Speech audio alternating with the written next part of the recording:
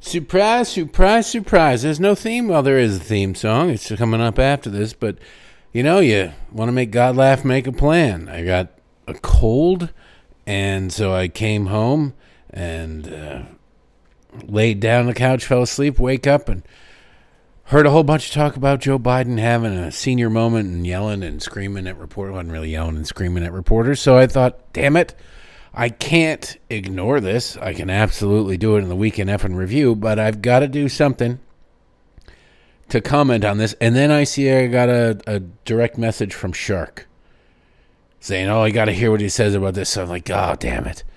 I got to do it now. Shark wants to hear it. So there you go. Always a pleasure to hear from Shark. So the report is out from the special counsel. Joe Biden gets away with it.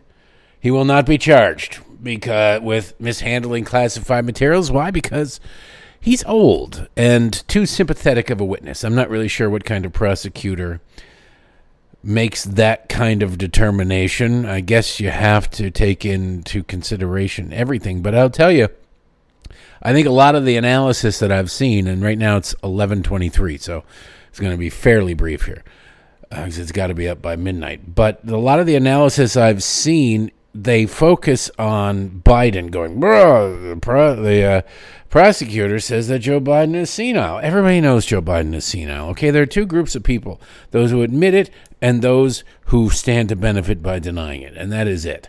So that's not really shocking news. It is, it finally got a lot of other cable news outlets and broadcast networks to talk about Joe Biden's senility.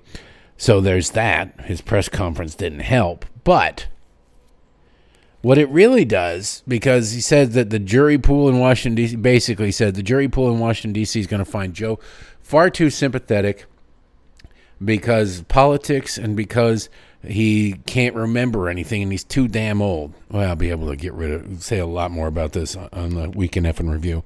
Patreon.com/Derek Hunter Podcast, by the way. But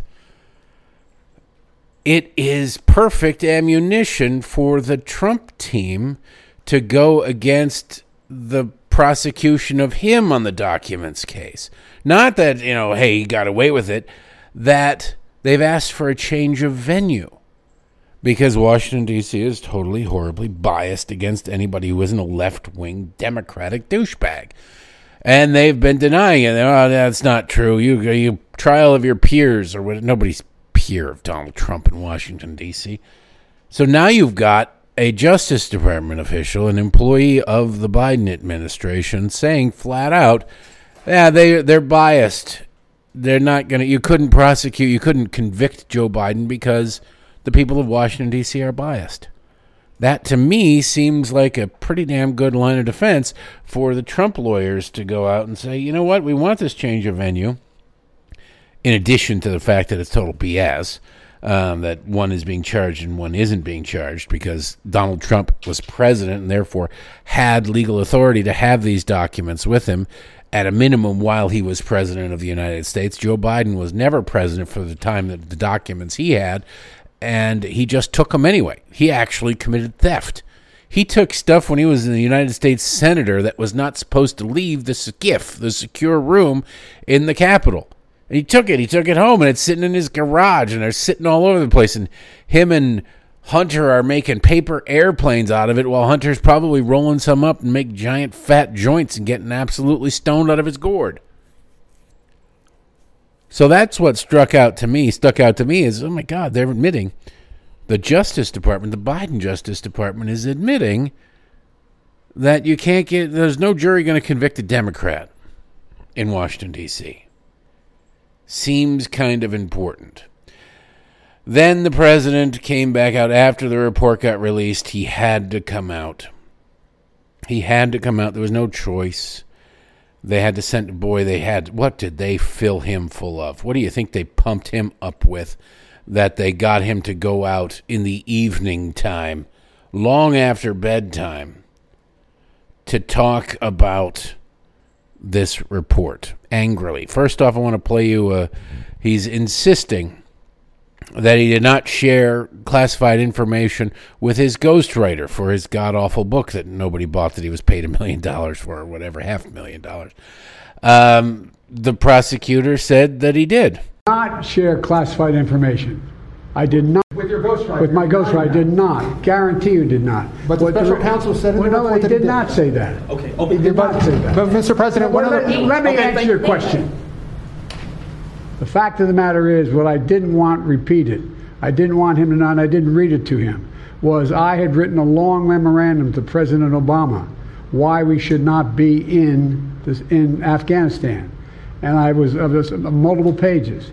And so what I was referring to, I said classified. I should have said should be private, because it was a contact between the president and the vice president as to what was going on. That's what it is referring to. It was not classified information in that document. It wasn't classified information. It was, well, it's not for him to determine, actually. Communications between the president and vice president are at a minimum secret, maybe not top secret, but they should be confidential. You should not, and they are government property. That's the thing. They're government property. I know that the Presidential Records Act empowers the president to take with him some documents and things that he produced during his administration, that were produced during his administration. I am unfamiliar with that power being also vested in the vice president. I could be wrong. Then he goes off about Israel. And this is, well, no, we'll do Ducey first. Ducey shouts out, he gets the first question. The only way you're going to get a question if you're Peter Ducey is if you shout it out first. People are giving Biden a bunch of crap for this one. He does get a little testy. But I honestly, if I'm being honest, I think he's trying to make a joke when he says, "I'll let you talk." I think that he's just not funny, and he's angry, but I think it's a smart-assy comment that's meant to have some venom with it, but it is meant to be a little bit of a joke. You can decide for yourself. No, thank you, and I'll take some questions. President Biden, something the special counsel said in his report is that one of the reasons you were not charged is because, in his description, you are a well-meaning elderly man with a poor memory. I'm well-meaning, and I'm an elderly man, and I know what the hell I'm doing. I've been president. I put this country back on its feet. I don't need his recommendation. It's totally How bad is your memory, and can you continue as president? My memory is so bad, I let you speak. That's Do you feel your memory has gotten worse, Mr. President? My memory has not gotten. My memory is fine. My memory. Take a look at what I've done since I've become president. None of you thought I could pass any of the things I got passed. How'd that happen? You know, I guess I just forgot what was going on. Now he shifts gears there, but it's a totally douchebaggy tone. I let you talk. It's supposed to be a joke. If you just said it with a little bit lighter, less anger, I let you talk, didn't I? How much? Maybe my memory isn't great. I let you talk. But then the follow-up question about, has your memory gotten worse? My memory's fine. Take a look at what I've gotten past. Now, if you look at legislative accomplishments from Joseph Robinette Biden, you have to notice one thing in particular, all of the things he brags about, everything he is proud of, everything he is running to Democrats with and begging Democrats for money off of was passed while Democrats controlled Congress. How difficult is it for a president of the United States to get things done while his party, especially a party with a hive mind, is in control of everything? How does that work? It's not difficult at all. Why is he citing that? That has nothing to do with his memory. And actually, the president has very little to do with much of anything as far as passing legislation. Part of the reason that this so-called border deal died was because Joe Biden didn't involve the House of Representatives. Like, he negotiated with the Senate. Well, the House is where spending bills are supposed to originate. He didn't want to negotiate with the House because he wasn't willing to give up anything. He didn't have to give up really anything in the Senate. So, okay, we'll agree to all this stuff, but make sure you put a waiver in there where I can just wave it aside and pretend that none of this is really law. And they said, okay, yeah, no, that's fine. And so it was a garbage bill not going anywhere. He didn't want it to go anywhere. or his handlers didn't want it to go anywhere. But for him to brag about having gotten things done, Democrats controlled everything. Of course he got stuff done. He passed massive spending bills that brought about inflation and are making houses unaffordable thanks to interest rates. He got that done. He's literally right there bragging about it. You don't have to remember things to get that done. All you have to do is sign your name to a piece of paper of what Democrats in Congress passed.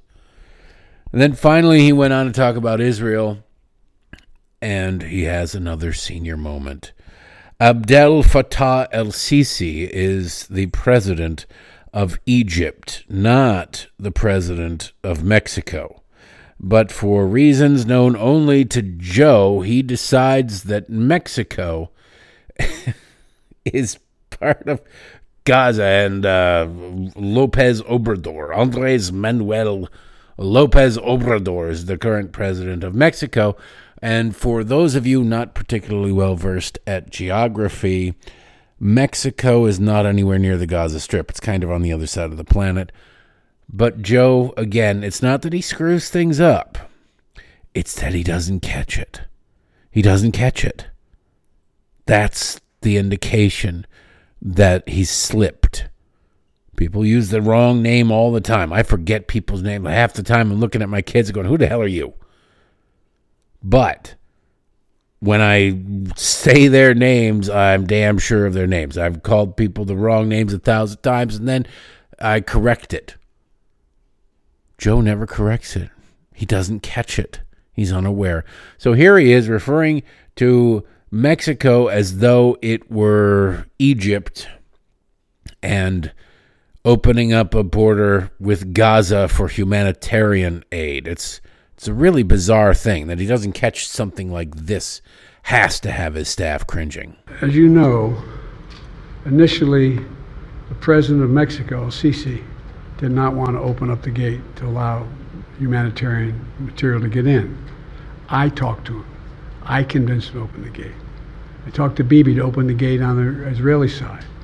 You talked to the president. The president of Mexico had to be pretty confused. And I bet he says, yeah, you know what? Fine, we'll open the gate. Because why not? What does the president of Mexico have to Fine, you can open up the secret wormhole portal that opens up to Gaza from Mexico City or whatever. As long as we can shove fentanyl through it and make a bunch of money there as well. Not a good look when you're trying to make the case that your brain is fine. Just not. Lastly, though, I got to give Joe a pass. There's a lot being made, and I'm watching Trace Gallagher right now, and they're giving him, and everybody on Fox is giving him hell. He forgot when his son died, and he forgot where he wears a rosary around his wrist ever since his son died, and he forgot where his son got it, blah, blah, blah. And it's like, that's not what I take away from this. Joe does stop. And he does not give the name of the church from which the rosary he wears every day since his son died came. But if you look at the video, just being honest, he puts his hand up like, all right, I'm going to stop talking about this. Why? Because he's talking about his dead son. And that has to be a special type of hell that hopefully nobody listening ever experiences. So he stops himself, not because he can't remember the name of the church, I don't think, but because he's getting emotional. He's getting choked up. And then he talks about the memorial service that they do every year in Bo's honor. They do that. So I give him a pass on this one. My mother died in 2018. My father passed away last year, as you guys know.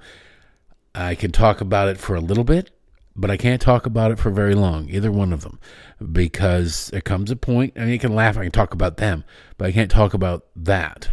And you just kind of stop. It's perfectly normal. So I give Joe a pass on this. You can listen to the audio for yourself. I recommend you find the video. You watch him put up his hand. His one hand, he doesn't put it up like in front of his face or anything. He just kind of puts it up in the middle of his chest. It's a little bit behind the microphone, but you can see it. And he kind of just goes, all right, just hold it together. All right, stop. Move on to something else. That's what I take away. You can decide for yourself. There's even reference that I don't remember when my son died. How in the hell dare he raise that? Frankly, when I was asked the question, I thought to myself, it wasn't any of their damn business. Let me tell you something. Some of you have commented, I wear since the day he died, every single day, the rosary he got from Our Lady of... Every Memorial Day we hold a service remembering him, attended by friends and family and the people who loved him. You can hear it in his voice. He maybe didn't remember, I don't know. But he was definitely getting emotional there, too. And he stopped himself. You just watch the video. Look, he's senile as hell. He's corrupt as hell. But on that one, that's just how it was. That's how I see it. You pay me nothing for my analysis, the truthful analysis. That's what it is. I'm sure you can find people up and down the radio dial for the rest of today who are going to tell you, this guy couldn't remember this. He's so senile. He can't do that. No. You maybe never lost anybody you really loved, but you talk about it and you don't want to talk about it. It's weird. You can open up to other people who are going through the same things. My friend Neil, who runs the Daily Caller, him I can talk to. We close the door. We have these conversations every couple years, and nobody needs to know what is said in there. Nobody needs to know what goes on in there. We compose ourselves and we come back out into the world, and we're the same, mean douchebags we always are. But that's just how it is. And talk to anybody else, I keep it light, I keep it short, and I move away from the subject as quickly as possible. I give him a pass on this one. That being said, he's still a senile, corrupt piece of crap. Anyway, that's enough of this preamble. The show's exceedingly long today. I don't like to make Friday shows exceedingly long, but I recorded a whole show, and now I got to record what would pass for a whole show for a lot of people. So double your money's worth today. Check out patreon.com/Derek Hunter Podcast or DerekHunter.locals.com. The Weekend Effort Review. I'm sure I will have a nastier take on all of this then, because it deserves it. But right now, I gotta do some editing, blow my nose, and go to bed. Thanks for listening. Now let's start the show.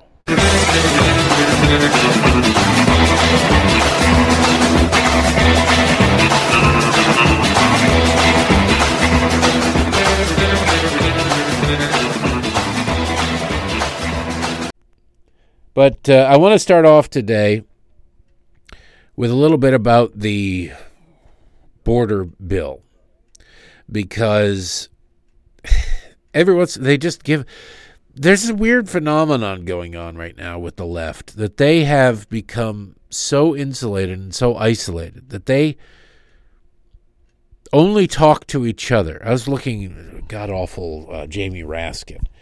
Every other day he's on MSNBC, or maybe even every other hour he's on MSNBC, and I don't think I've ever seen him on Fox.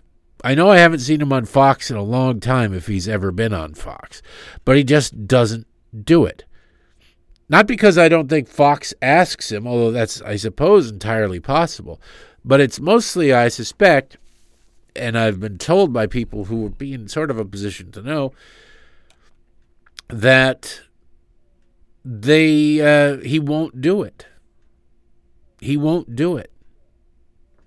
Just like you don't now, I don't know what the deal is across all of cable news. I suspect that each side has their team and their go-to people. But if you look at Fox, at least on Brett Baer's show, and I think it's a worthless kind of segment because of the way it's handled. They have the the common ground segment where we're like, oh, we all get along. Oh, we're bipartisan, working towards. I don't really care, but I really want everybody grilled. I don't like the kiss-ass interviews of the Republicans, and I don't like the taking an axe to Democrats. Unless you take an axe to everybody.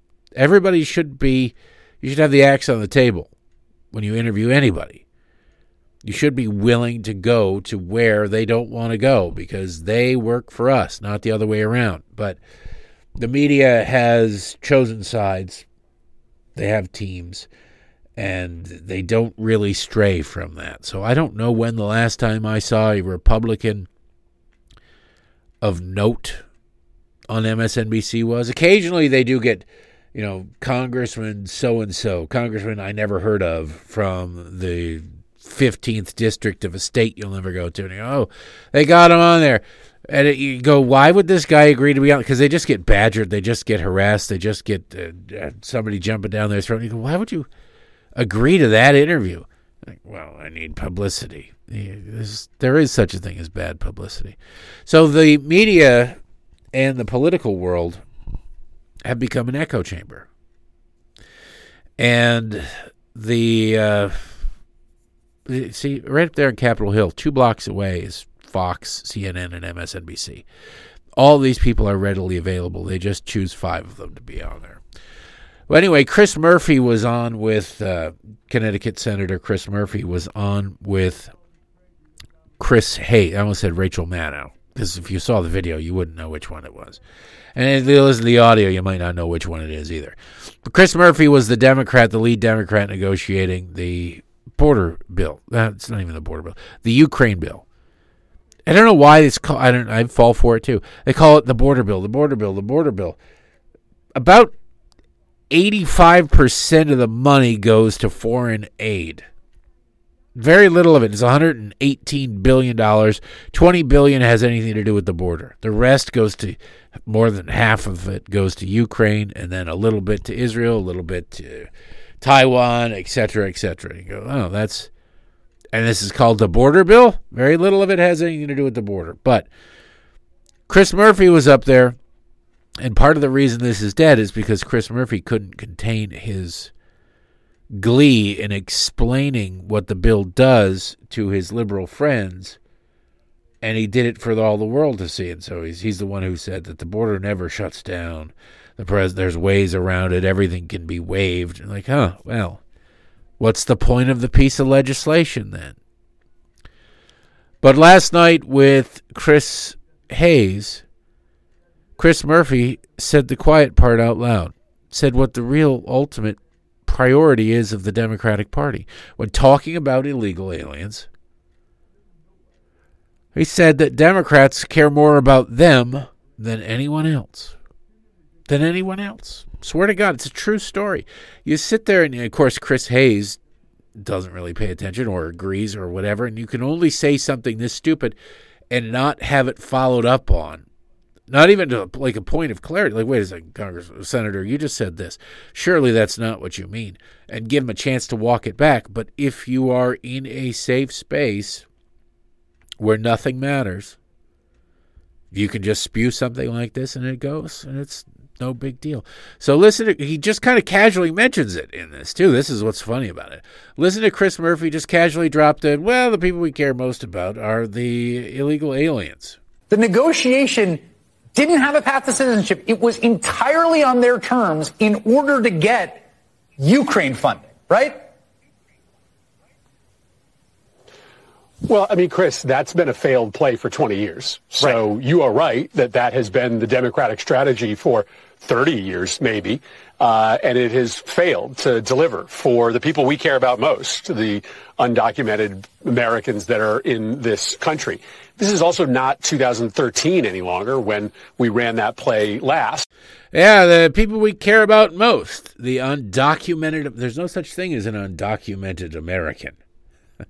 If you're an American, you by very nature have documents. You're an American, right?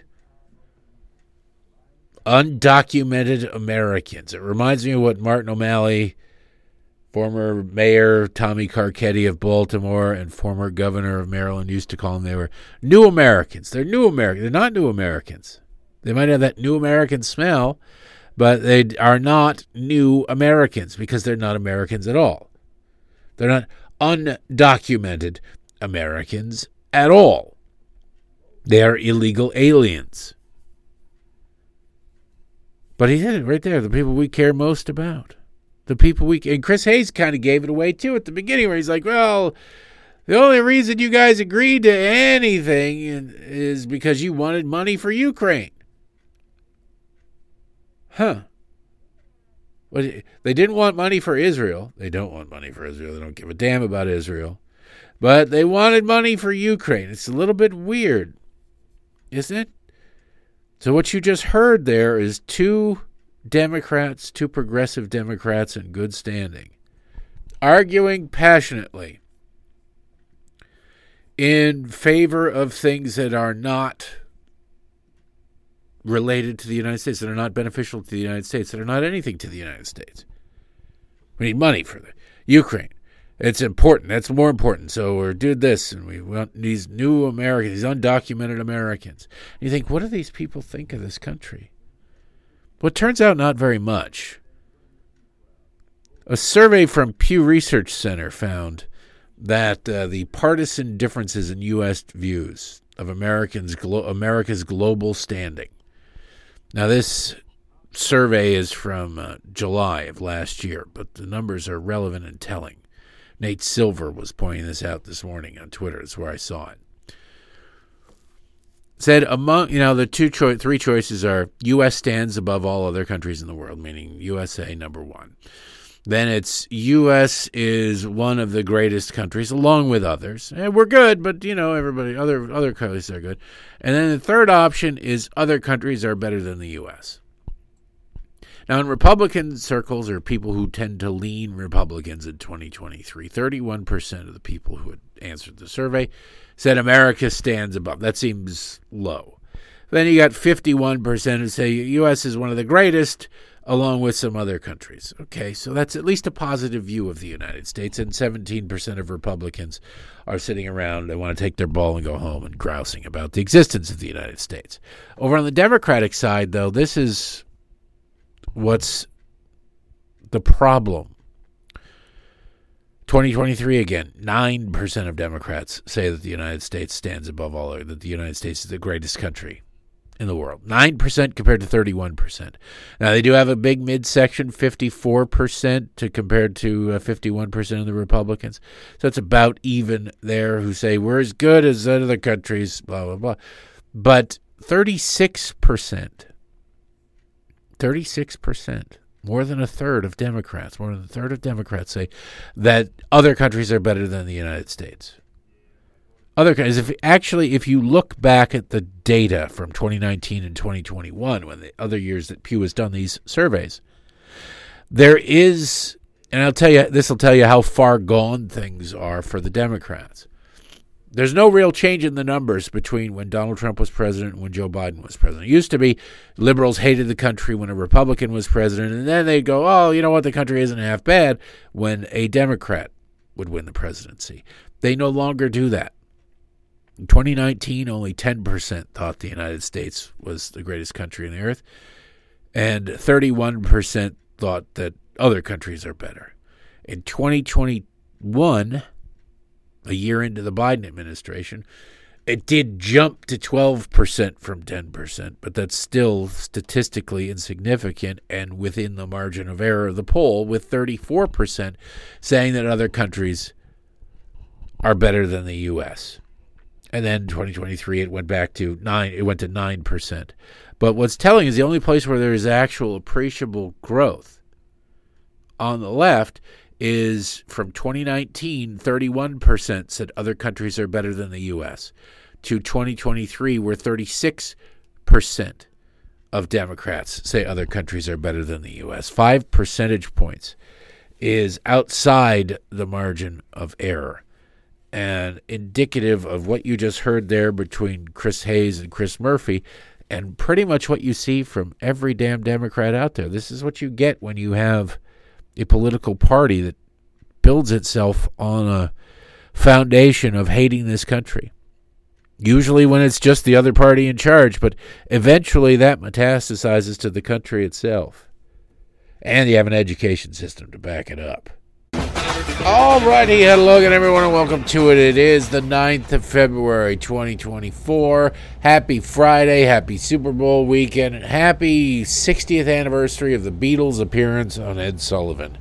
That's right, that happened 60 years ago today. And most of you may not care, but I think it's pretty damn cool, and I love the Beatles. And I'm re-listening to Tune In right now, which is an epic book that only makes it to 1962. It's amazing how much stuff there is in this book. It's over 1,000 pages.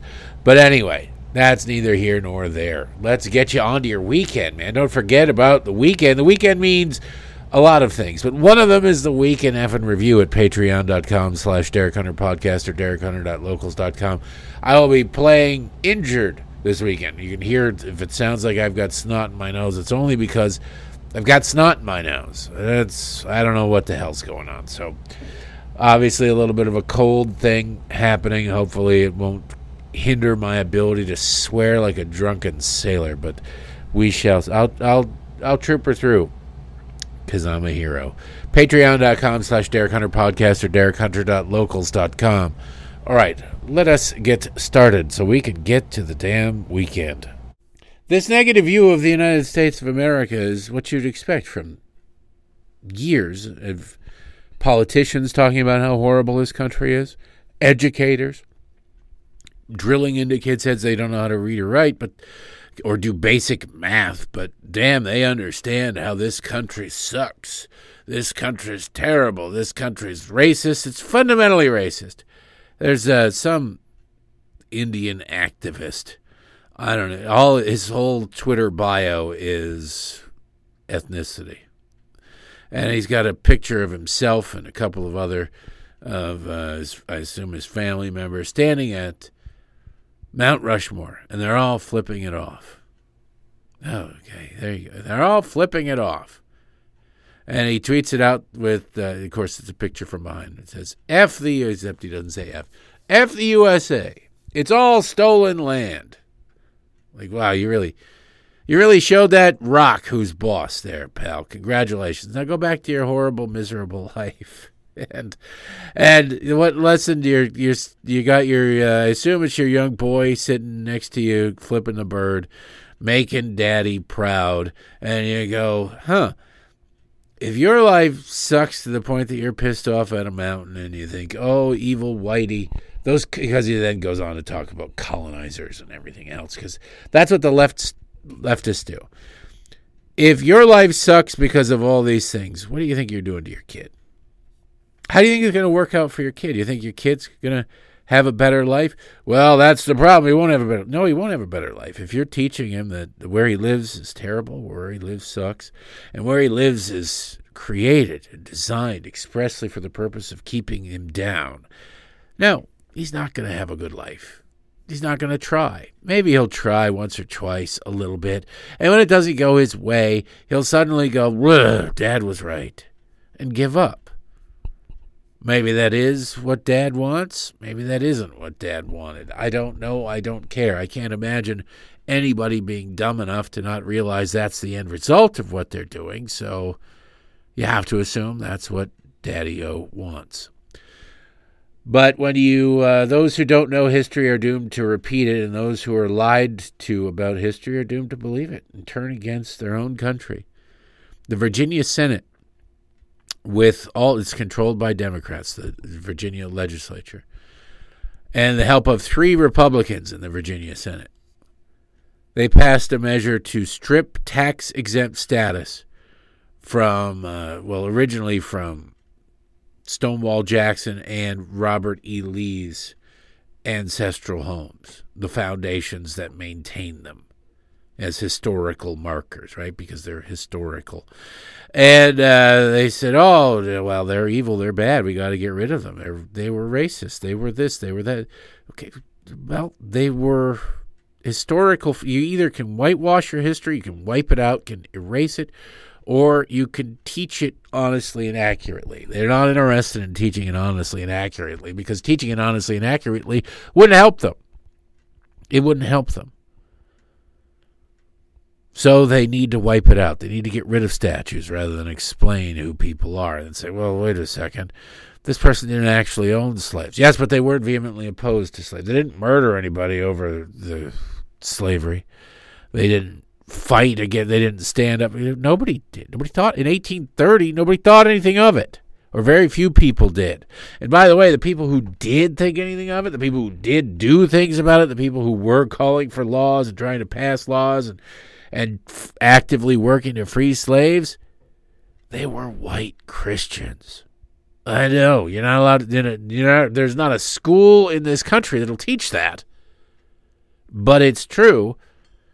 Get yourselves a copy of some books, history books printed, before Democrats took over education, before they have a chance to burn them all, so you can learn the truth about this country.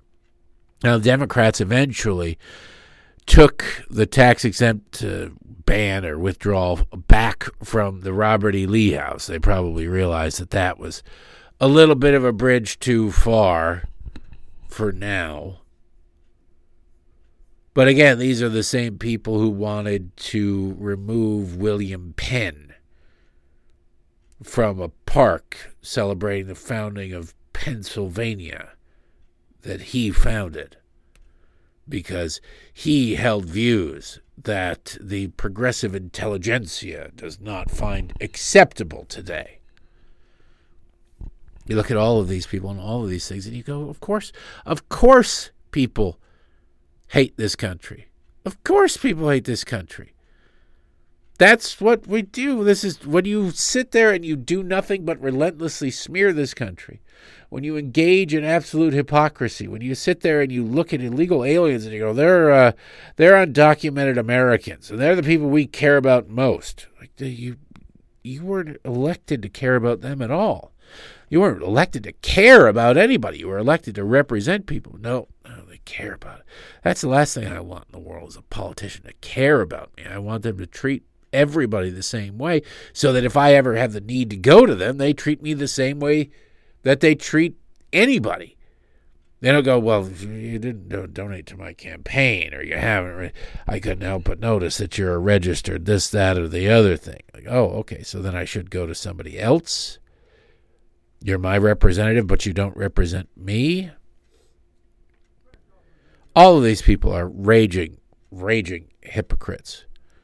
They all need to be thrown out. I know. Term limits. We're not going to get term limits. It would take a constitutional amendment to get term limits. And these people aren't about to push for one. I almost got one with the contract with America, but that was it. Ever since then, these people aren't going anywhere. They're unemployable otherwise. They're making a fortune trading stocks. They're not going to give that up. But just north of here, Pennsylvania Senator Bob Casey, that he's running for re-election. And these people are amazing how they do. I don't know how they live with themselves. I don't know how you can be this hypocritical and live with yourself. I don't get. I get that you're going to be hypocritical. There's certain circumstances where things are going to change. But you can vote a certain way while keeping your mouth shut, right? You don't have to scream from the mountaintops, hey, I'm a raging hypocrite, everybody look at me. Yet that's what these people do. Bob Casey tweeted out yesterday that his opponent, David McCormick, pretends to care about border security, but he said himself that he would have voted no on the bipartisan border deal, the Ukraine bill. We need to secure our border and stop the flow of fentanyl onto our streets. I supported the bill because we can't put partisanship ahead of America's safety. Can't put partisanship ahead of America's safety. Yes, Bob Casey, American hero. He will stand on that wall, and he will stop these illegals from flowing in. That's what he cares about so desperately and so deeply, and his opponent is just some heartless bastard. Wait a second, what? Oh, if we get in the Wayback Machine back to January 23rd, 2019. Associated Press, headline, Casey, the very same Casey, to back bill to fund government, not border wall. What? Yeah, no, wait a second. When he had a chance to care about the border, to care deeply about the border, to fight endlessly about the border, Fentanyl was a problem back in 2019, too. He voted no. He was against it. Associated Press. Democratic Senator Bob Casey of Pennsylvania said Wednesday he will vote against a bill reflecting President Trump's demand for border wall funding as the federal government's nearly 5-week-old partisan showdown begins affecting Pennsylvania's state government functions. Casey, speaking at the Central Pennsylvania Food Bank in suburban Harrisburg, he's right around a bunch of poor Pennsylvanians. And he goes, no, what we really need. What you guys need is not jobs, it's not job security. It's more illegal aliens in this country. He said instead to support a bill already passed to the Democratic-controlled House to reopen the government through February 8th. The bill does not allow money for a border wall.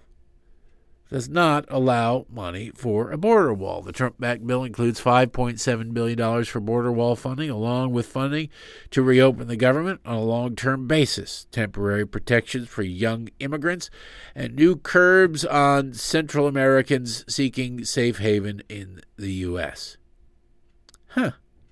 Casey said the first priority should be reopening the government before debating border security. Quote, we need to open the government first instead of being caught up in these debates about what one side will give the other. If Trump wants to debate immigration after that for days or weeks or months, we can do that, end quote. Now, this very same guy who's out there going, we need this. Why, we have to have this. What kind of monsters are you Republicans for not doing? My opponent would vote against this bill. It was so important because we have to stop the flow of fentanyl. And, more people have been dying of fentanyl overdoses annually or opioid overdoses annually than died in Vietnam for about 8 years, if not more. That puts it past 2019, puts it way before 2019. Senator Casey didn't give a damn. Now, Senator Casey didn't care. Oh, well, I'm not going to put up a wall. Now we need to secure the border. You see what I mean when I call these people hypocrites? This is what these people are. This is who they are. This is where they live. I don't know how you do that. I don't know how you change like that. I don't know how you can be unaware of the fact that just 4 years ago, 5 years ago, you said what you said. You were vehemently opposed to this. Now, the only way you can do that, the only way you can switch like this on a dime is if you didn't mean any of it. You didn't mean any of it. It doesn't matter. It's not like most principles don't change. You have a principle, you have a core set of beliefs, and that's where you live, that's where you reside. If you're empty there, if you've got a void there, then you can say anything and do anything, and it's situational. It is one day this, one day that. You can just go about your business and not have to worry about it. You'll sleep like a baby. You want to just see how this game works. On February 6th, 2024, just a couple of days ago, head of the Congressional Progressive Caucus, Pramila Jayapal, tweeted out the following with a big picture of her and a group of protesters holding a sign that says, "Save Asylum Now." It says, the so-called border deal would rely on enforcement-only strategies that have failed for decades and open the door to increasing deportations and completely ending asylum. It's cruel, inhumane, and unworkable. Proud to stand with immigrant communities to say, #Save Asylum Now. Now, it sounds like she's not a big fan of that piece of legislation, right? Well, then the word came out from on high, the Democrats, this principled progressive. And Republicans were not going to support this thing because it didn't really do anything that it professed to do. The next day, the very next day, the very same account, let's see, It was on February 6th at 12:52 p.m., so just after lunch. On February 7th at 1:54 p.m., so about an hour later. Premier Jayapal, the very same account, tweets out, "Let's be real. Republicans don't actually care about passing an immigration bill or moving our country forward. They'd prefer the politics of a broken immigration system so they can continue spewing their hateful rhetoric and demonizing immigrants." You were just against it 25 hours earlier. 25 hours and 2 minutes earlier, you were rabid against this. It's unworkable. It's inhumane. It's cruel. And now Republicans go, oh, wait a second, we're not going to vote for it. Oh, so it's not going to pass. Well, now I can stand up and say, well, this is an outrage. These Republicans are blocking this wonderful piece of legislation that would have done nothing but greet illegal immigrants at the border with a hug and maybe a kiss and perhaps a cold beverage. And those Republicans just hate them.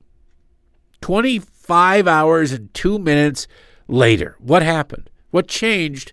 Not in the reality, we know what changed, but what changed in Premier Jayapal?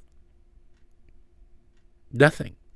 She didn't mean it the first time. She doesn't mean it the second time. She's an opportunist looking for an opportunity. That's what opportunists do. It's right there in their name.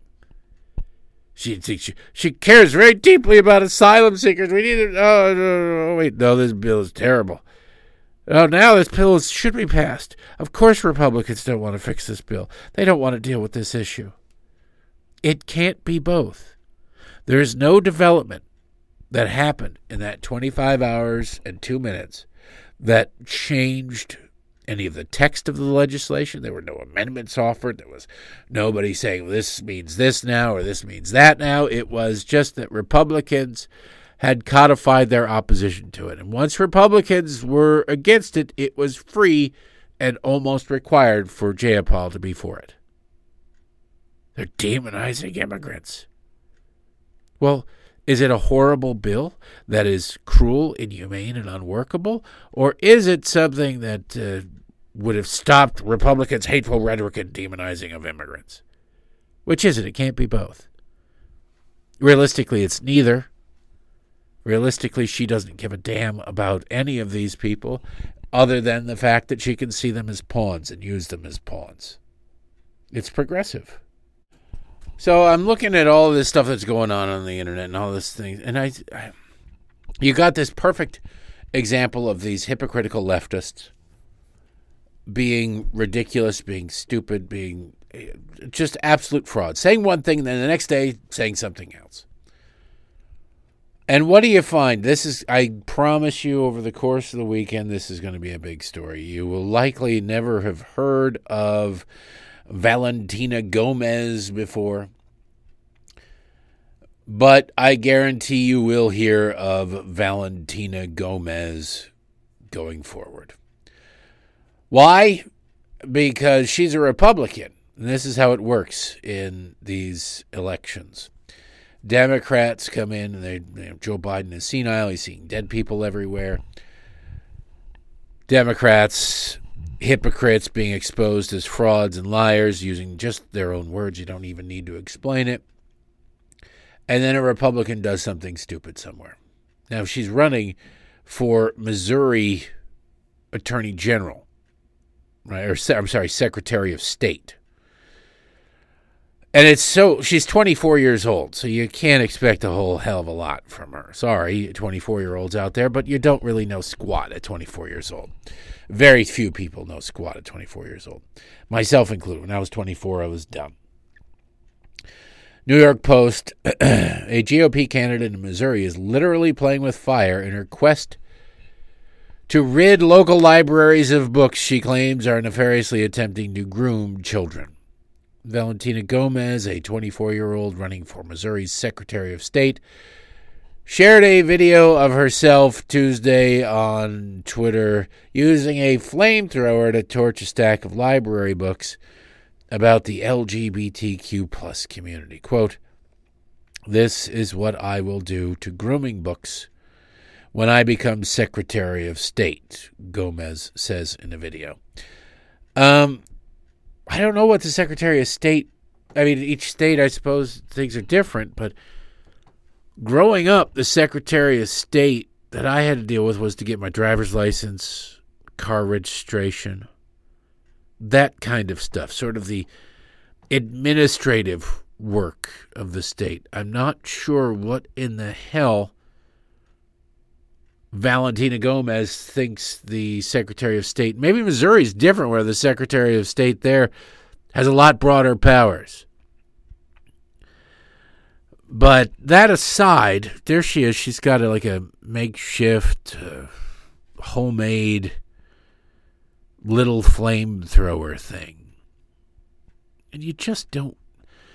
It's just stupid. Okay, the problem is that these books like Gender Queer and whatever, that they're in school libraries. That's the problem. Not that these books exist. That's an ill of society, yes, but there's not much you can do about that except for maybe try to address the ills of society. You don't get to ban books. You can say these books have no place, no bearing, no need to be in a library. They should not be in a library. They are pornographic in the school library, in elementary school libraries, or middle school libraries, or whatever. But public libraries, why not? What's the argument against it? And I know maybe some people will be pissed off at me, but too bad. You sit there and you watch these people run around and you go, oh, the school library, now that's all libraries. Well, there's a difference. Your kid goes to school. Your kid has to go to school. So your kid is going to go to the school library at some point. I remember pretty much the only time I was ever in the school library when I was in elementary school was when the class went to the school library. For whatever, I don't remember. Maybe we just we could sign out books if we wanted to, or maybe we had a book report. Doesn't really matter. But I do remember that nobody ever just wandered in there. We were in one class all day in elementary school, one classroom with one teacher. So there was no in between periods I'm going to duck into the library and take care of some business. There's none of that. It's the whole class marched down the hallway into the library. I thought it was great because that meant that we didn't have to do anything in class for that period of time.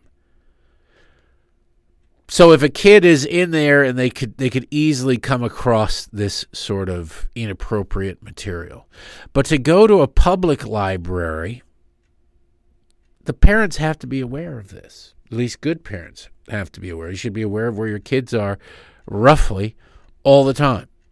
Put a tracker on them if you can't. And then check the tracker. People are like, I got a tracker on my kid. Where is the kid? I don't know. I don't even know how the thing works. But I got a tracker on him. FBI will figure it out if the kid goes missing. No. Watch what your kids are doing. If your kid's going to the public library in your town, great. Your kids they're showing an interest in reading. That's wonderful. But if they're signing stuff, you need to be there. You need to be aware of what they're doing. The school can force your kid by putting, can put it in front of your kid. They don't have a choice but to go to the library in courses. They have a choice to go to the public library or not. That's the difference. You don't ban books, and for the love of God, you don't burn books. I don't know. She's all of 24 years old. This seemed like a good idea at the time. She probably raised a bunch of money off of it. But I promise you that soon, probably, if she gets the nomination, I don't think she'll get the nomination. There'll be some Republicans asked to answer for this. What do you think about this? What do you think about that?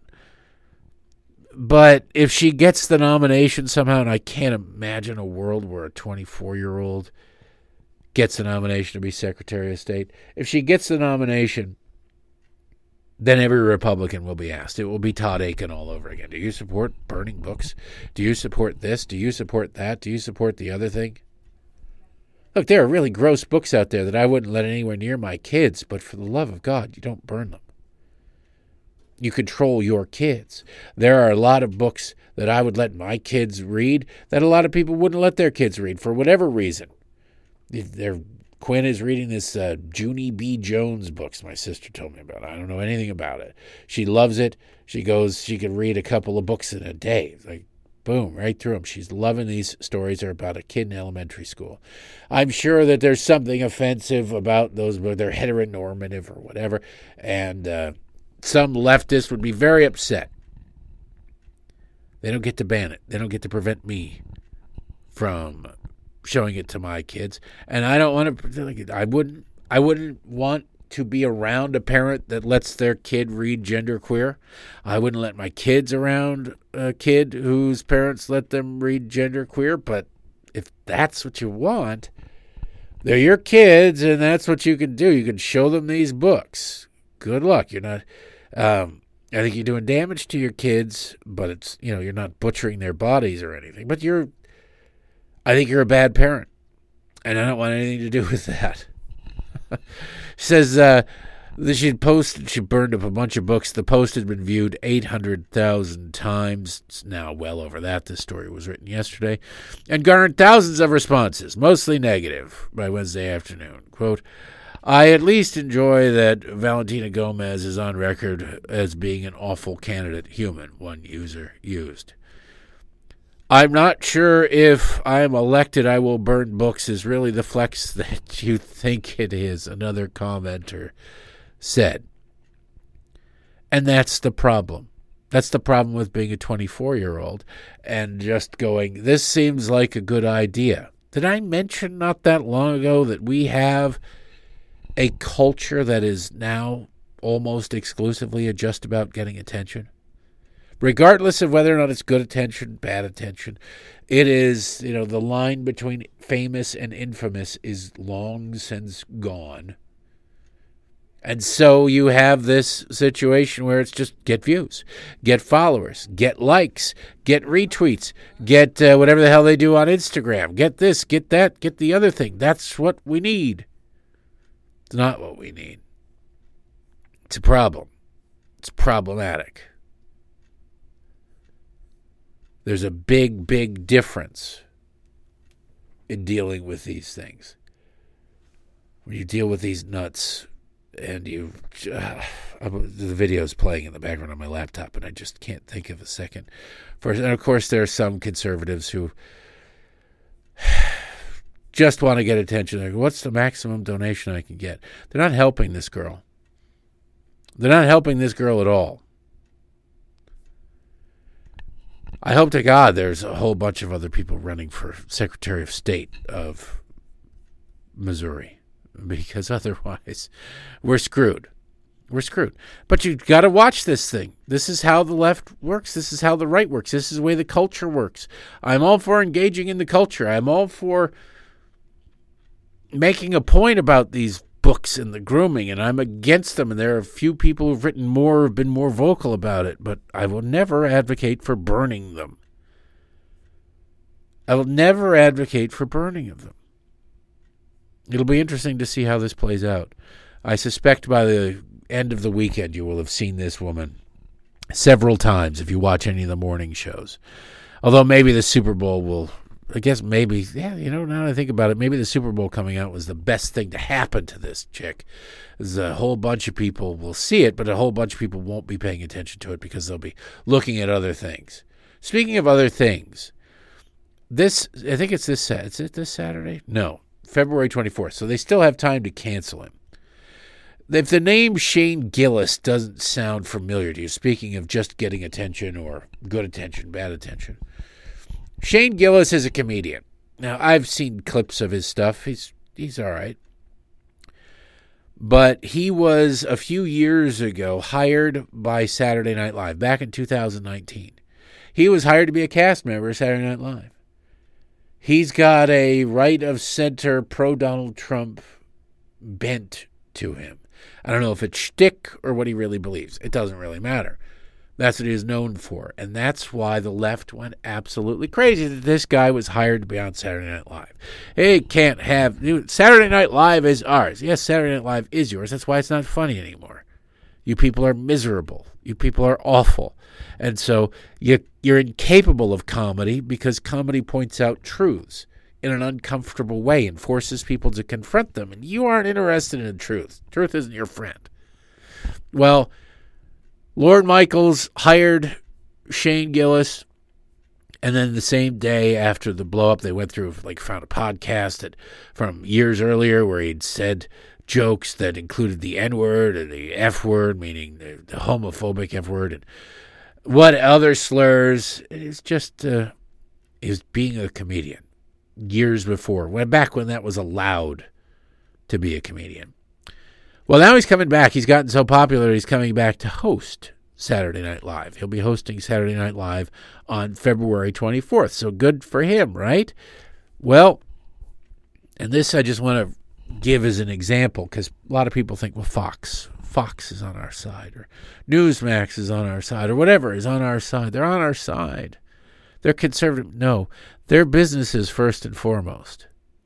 They're businesses first and foremost. TMZ, the Hollywood, sort of not necessarily exclusively Hollywood entertainment world blog, is owned by Rupert Murdoch. It's owned by News Corp. Yeah, that's right. They own this crap. They own the New York Post. They own the Wall Street Journal. They own Fox News. They own TMZ. They own a whole bunch of stuff. When Shane Gillis was announced that he was going to be hosting the Saturday Night Live on February 24th, TMZ posted the following, this story. Comedian Shane Gillis, racial ethnic slurs resurfacing before SNL hosting gig. Resurfacing. Now, these things are on the internet. They've been on the internet all along. They're not resurfacing. Rags like TMZ are going out and actively looking for clickbait, finding them, and drawing attention to them again. Because it'd be a great story if the guy who was fired... It's a great story if the guy who was fired from Saturday Night Live before he ever got to appear on Saturday Night Live, probably before he even got to sign a contract with Saturday Night Live, was now back to host Saturday Night Live. That's a good, feel-good story. But it'd be even better if they brought him back. He was so popular, he's going to host Saturday Night Live. And then he got canceled again. He got fired again for the same reason. There's no other reason to bring this crap up. Comedian Shane Gillis is back under the microscope, with SNL announcing he's hosting. It reminds some people of the racial epithets he used in his podcasting days. Now, wait a second. It reminds some those people that are reminded of it, employees of TMZ, employees, therefore, of News Corp. Shane's known for his edgy stand-up comedy. He's very popular on YouTube and Netflix, and while he hasn't shied away from his past controversial humor, it's jarring to hear him dropping slurs in the middle of anecdotal jokes. Lorne Michaels hired Shane in 2019, but then fired him before he ever appeared on a show due to backlash over anti-Asian jokes he'd made in a different podcast. The offensive content here comes from a podcast called A Fair One, and Shane delivers some controversial jokes, or at least the language was controversial, as he unloads on the N-word, F-word, Jewish slurs. Based on Shane's history at SNL, you gotta believe the producers know some of his material is floating out there on the internet. No, everything is out on the internet. Things don't resurface. People dig them up. They never really went away. People just draw attention to them because they want a particular reaction to it. Certain people on social media, they'll pop their heads up and say something stupid, and you'll see a whole bunch of people pile on. Remember when you said this? Remember when you said that? Remember? They're just living for that moment. Everybody hates cancel culture except for when they're able to use it to their advantage. When he got canned back in 2019, he apologized, saying, quote, "I'm a comedian who pushes boundaries. I sometimes miss. If you go through my 10 years of comedy, most of it bad, you're going to find a lot of bad misses," end quote. He also apologized to anybody who was offended by anything he said. It's fair to assume SNL feels he's made amends or evolved as a comedian because they brought him back to host. If you're familiar with Shane's stand-up specials, you know he tells plenty of racial and LGBTQ plus jokes. But the podcast stuff feels even edgier. Definitely not the kind of language you'd expect to hear in his SNL monologue. Sure, it's late-night programming, but NBC's censors are still up and watching. The people doing this hit job, we reached out to Shane's team. So far, no word back. Why the hell would he ever talk to you? Why would he bother talking to you? What the hell's the matter with you? And you realize, oh, wait, they're owned by News Corp's company. It's conservative. Rupert Murdoch. No, they will, in a heartbeat, do whatever it is that they think is in their best interest. Like I said, Tucker is interviewing Vladimir Putin. I don't think they've mentioned it once. I don't think they'll ever mention it, actually. They just won't because, well, he's persona non grata there. Is it a news organization? If it's a news organization, it shouldn't matter who makes the news. Should it? Apparently it does.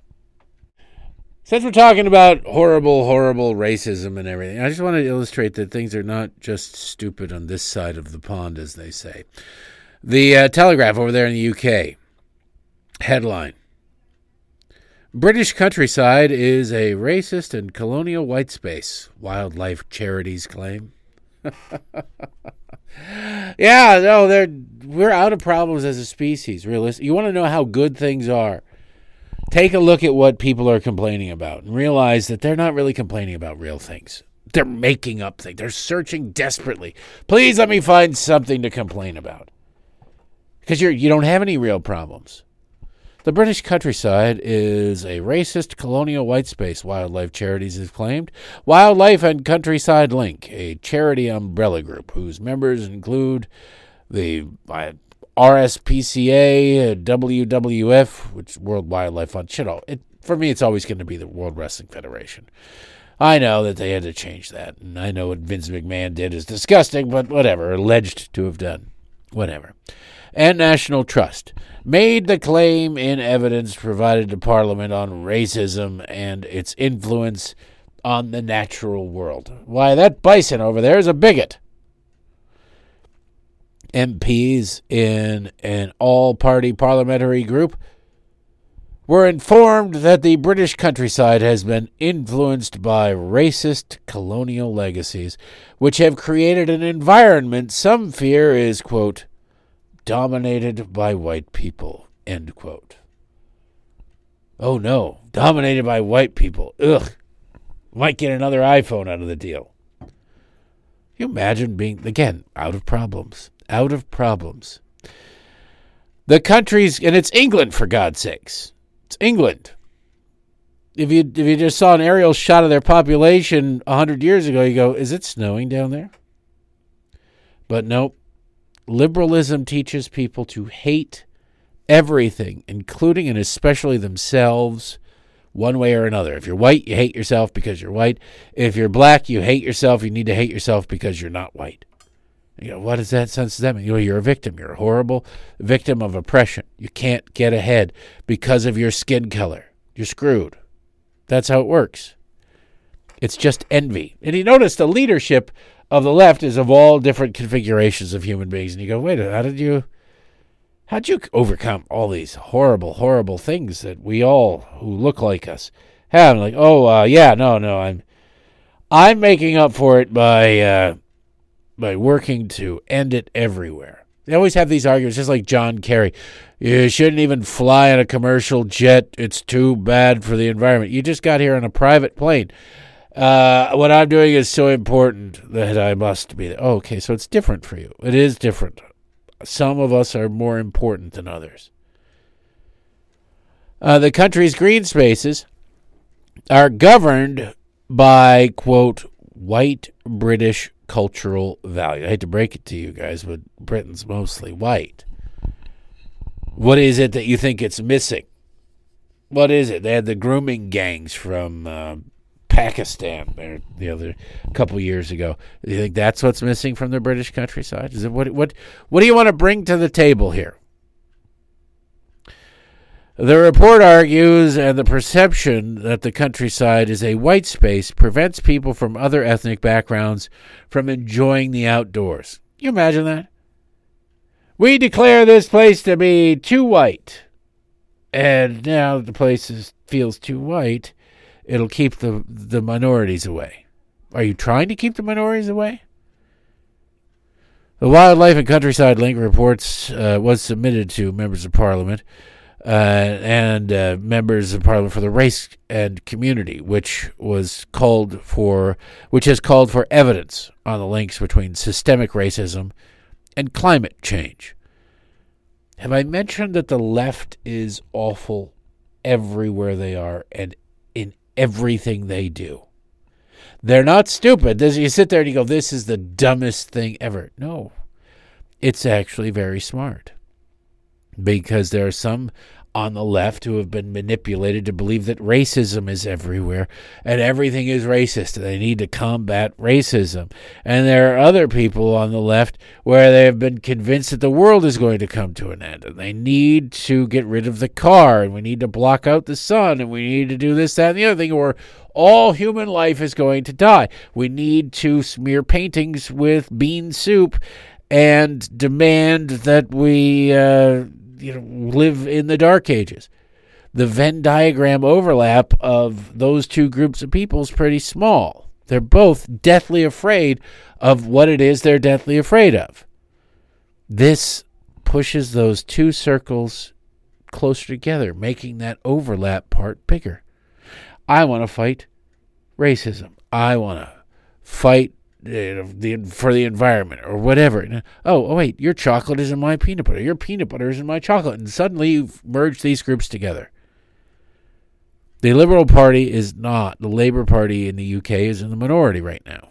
They're trying to cobble together a group of people that will give them the majority so they can implement a lot of their horrible ideas. And they're manipulating the public through a lot of their other horrible ideas.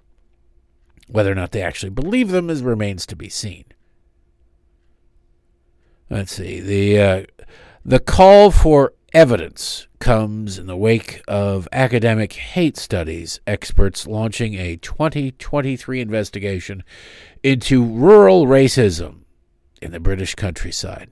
Again, our enemies do not have to, enemies of civilization, enemies of the West do not have to try and attack us. They just have to wait. Be a little patient. We'll destroy ourselves. One section of the New Link report seen by the Telegraph argues that there are experiential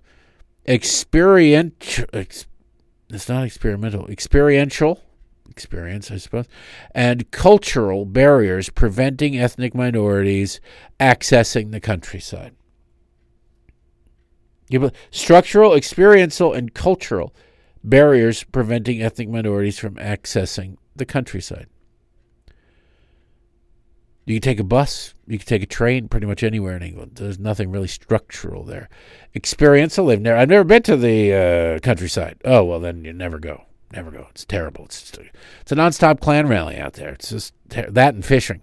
Just, And cultural. Well, which culture? Is it the culture of the evil whitey living their own lives, minding their own business in the countryside?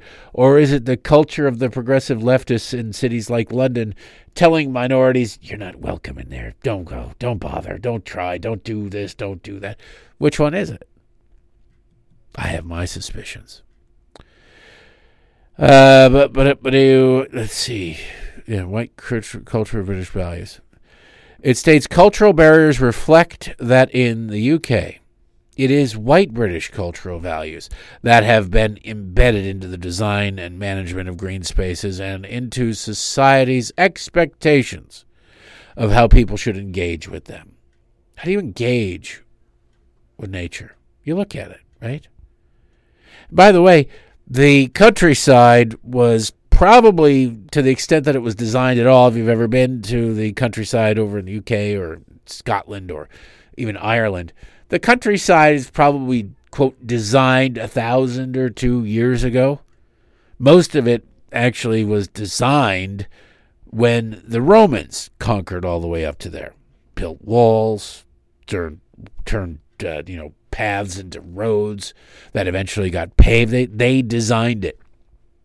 They were all white. I hate to break it to you. Not that that matters, but, it's horribly racist. No, white people did it. Sorry, white people did it. Well, we need to vote to get rid of voting. Wait a second. That's cultural appropriation from the Greeks. You can't do that. Are you Greek? Are you... It adds that, quote, racist colonial legacies continue to frame nature in the UK as white space, and claims, quote, the perception that green spaces are dominated by white people can prevent people from ethnic minority backgrounds from using green spaces, end quote. What they don't do is they can't cite one single example of, hey, here's somebody from Pakistan or India about to march out into this grass and have a picnic. And suddenly they're going, hey, what you doing here? Why don't you get out of here? We don't serve your kind around here. You're not supposed to be walking on. This is white people grass.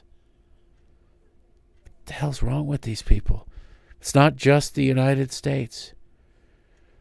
The report suggests there should be a rights-based approach assessing green spaces, suggesting that the government can create a, quote, legally binding target for access to nature, possibly by ensuring everyone has a green space within a 15-minute walk from their home. Well, there's a lot of densely populated areas of London that have been densely populated for hundreds, if not thousands of years. Are you going to then go and bomb those areas to plant some trees and do some green space? Maybe. But there's also a housing crunch inside the city of London, which makes housing ridiculously expensive. If you've ever watched House Hunters International, you know this to be the case. So then what do you do there? There's also a thing called the Tube, which will take people in London pretty much anywhere they want to go. So if you really want to go and hug a tree or grind against a tree or if you're a tree sexual, you can find a tree. But they need a rights-based approach, which means then people's rights will be being violated.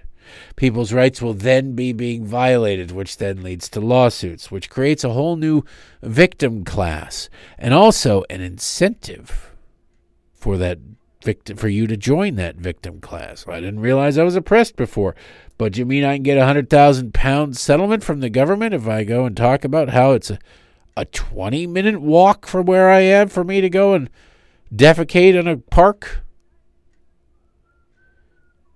It also makes broader claims about Britain and climate change, stating, quote, the UK's role in the European colonial project has also driven the current climate crisis and nature crises.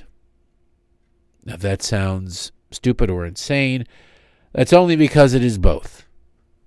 The UK's role, the colonization. I've never known anybody... Do you think past Super Bowl winners, especially winners who beat teams who'd never won the Super Bowl? All the teams, what was it, 4 years in a row the Buffalo Bills lost the Super Bowl, something like that? You think the teams that beat those Buffalo Bills are beating themselves up over it, going, oh, man, we denied these people their chance, just whipping themselves? You think the Yankees, with all their World Series victories now, when they win a Super Bowl, they wake up a year later and they just can't sleep. Like, what is it? We won all those Super Bowls, but we denied the Atlanta Braves all but one of them. Like, it's just not right. It's just, no, they don't. No, they don't. Colonialism is the equivalent of trying to get these teams to do that. Try and get a country to do that. Feel bad about colonialism, the horrible legacy of colonialism. Was colonialism great? No. Was it all bad? Absolutely not. Most of the colonial countries, colonized countries, have the modern amenities that they have now because of colonialism, due to colonialism. The roads. They didn't go into France, and England didn't colonize France. They colonized places that were several hundred, if not several thousand years behind them in development. You know, you're able to sail the seas. You've mastered navigation and gunpowder and everything and metalworking, and you come across people essentially living in the Stone Age, who's going to win that? Now you say, well, they're talking racist, horrible things. And the people over there, they were unsuspecting, peaceful people. They were not peaceful. There was no place on the planet that was a straight-up peaceful place. There was tribalism everywhere. Those tribes warred. They didn't just disagree. They didn't say, well, I'll see you in court, kind sir, about the placement of this easement. No, it is straight-up war. It was straight-up war. Africa invented slavery on the continent of Africa. So it's not like the evil whiteys disrupted utopia everywhere by existing wrong. This is incredibly stupid, incredibly damaging. And that 1/2 of governments of the world are trying to embrace this crap will lead to the destruction of Western civilization, which is what they want. The people who are advocating for this stuff, by the way, will be fine. They will be fine. They ultimately want to move towards a centralized control. They'll go to socialism, then they'll go to fascism, then they'll go ultimately to communism. All further down the political spectrum on the progressive end. But they'll be fine. How do you say that? How can you mean it? Well, I mean, maybe every once in a while they'll be purged. But more normal people will be purged. But if you look at the old Soviet Union, look at the leadership. Leadership, fat, people standing in line for food, starving to death. Look at China, Mao, fat, leadership of the Chinese government, fat.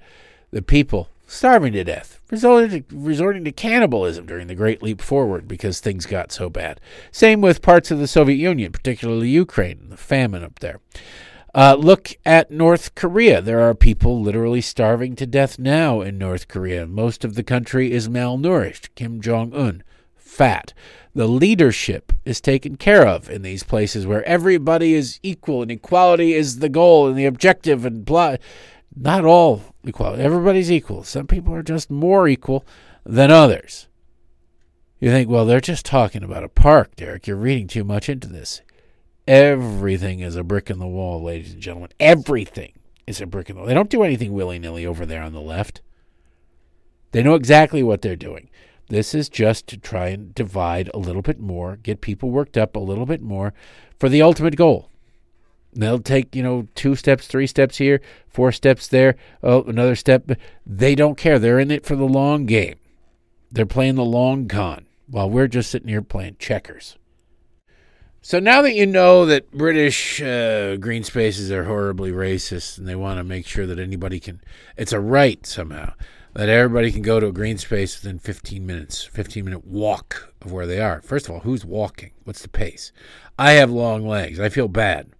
My wife, my kids, if I get going, they have difficulty keeping up because I'm mostly leg. I can take long strides, and I am a fast walker. I just, want to get there. So oftentimes I have to stop because they're running off and they're catching up and they're out of breath. And I go, okay, and Bailey will go, oh, my legs are tired. I'm like, oh, geez, that's right. I got to keep up with this thing. But there's a concept of a 15-minute city. And you go, what the hell is a 15-minute city? Well, there's a piece in the Washington Post back in November, how the suburbs could become 15-minute cities. See, ultimately, they hate rural areas. They'd much prefer everybody be straight up in urban areas, living in high-rises, and be a lot like most of the movies about the future. It's weird. Movies, there are very few movies made where the future's pretty damn good. Has there been a movie made where the future's like, you know what? This is just a good movie. It's a comedy, but it just happens to be set 200 years in the future. No, anything pretty much. We're living in the time, by the way. If you watched 80s movies, we're living in the time of the dystopian future of 80s movies. Everything. The year is 2024. Humanity has lost all humanity. Like, oh my God, what happened? Like Time Cop was set here, Back to the Future. There's all these horrible dystopian things. Not that Back to the Future was all that horrible and dystopian, but you get the idea. RoboCop happened. Actually, parts of Detroit are kind of like that. But they always look at the future, and since Hollywood's full of liberals, they always look at the future as this horrible, horrible thing. Maybe they're all thinking we need to take action now to change that. Even in movies that, aren't about the dystopian future, like a great movie, The Fifth Element. Everybody lives in these little shoeboxes piled way high on top of each other. Yeah, they got the flying car, but what's the point of it? Anyway, here's what the Washington Post wrote. Cities are in a hurry. Many are declaring themselves 15-minute metros, promising access to housing, shopping, schools, and jobs within a 15-minute or so walk, bike, or transit ride. God, they want you to ride bikes. And who wouldn't want to live nearly next door to life's pleasures and necessities? See, that's how they try to frame it. Look, it's for your own good. Who wouldn't want to live 15 minutes away from work? Well, depends. If you work downtown Washington, D.C., nobody want to live 15 minutes away from work. Every single day to and from work, you run risk of being robbed, run over, beaten, carjacked. That sound like fun to you? Paris Mayor Anne Hidalgo campaigned on the premise Sydney has proclaimed itself a 20-minute metro. Melbourne is aiming for a more modest 30 minutes. In the United States, cities including Ann Arbor, Michigan, University of Michigan is there, and a whole bunch of dope-smoking hippies, even before it was legal. And Cleveland are embracing the concept, while Portland's complete neighborhoods and Eugene's 20-minute living are putting their own spin on the idea in Oregon. But the 15-minute city, as it is often understood, has inspired fierce pushback.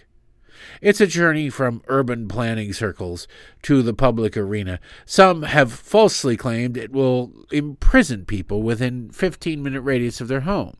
It's about convenience and freedom, advocates argue, not isolation. Oh, yes, the people who want to herd you into the cattle cars want to tell you that it's more about we're taking you to a lovely, lovely place down there. It's about convenience and freedom. Sure, you could get there on your own, but we're all going there anyway. Save the carbon footprint. Think of all the gas you're saving by getting on that cattle car. Some urban planners object to the idea. They say that not everyone's workplace can be within a 15-minute walk, shrinking a metropolitan area's job market. But amid smoldering... that's true, unless there is a government entity or agency assigning you work, right? But amid smoldering housing and climate crises, the 15-minute city concept offers a way out of both, reducing our dependence on cars to go about our daily lives and freeing us to spend our time as we choose. What if you enjoy your commute? What if you enjoy driving? We said spend our time as we choose. It should have really said spend your time as we choose for you. To realize this, we need to look to an unlikely place, the first suburbs. Throughout recorded human history, less than 5% of people lived in cities.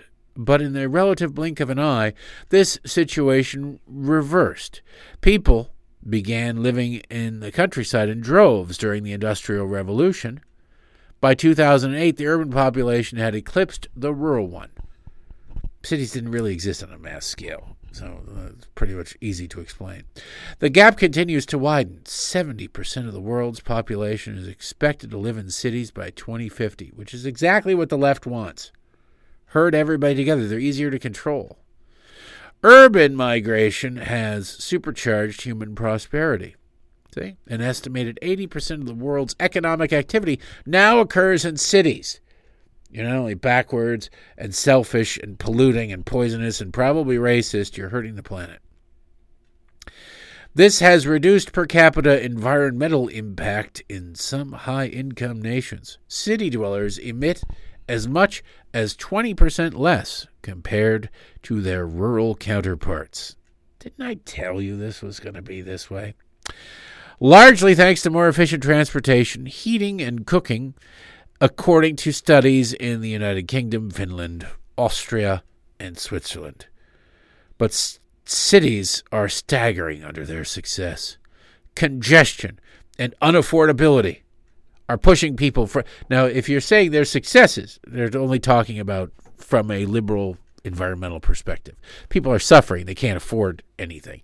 Lots of homelessness, but it doesn't matter. Doesn't matter.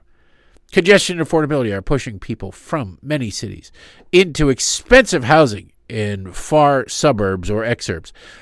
Mostly they're driving people out of liberal states to Florida and Texas, but that's beside the point.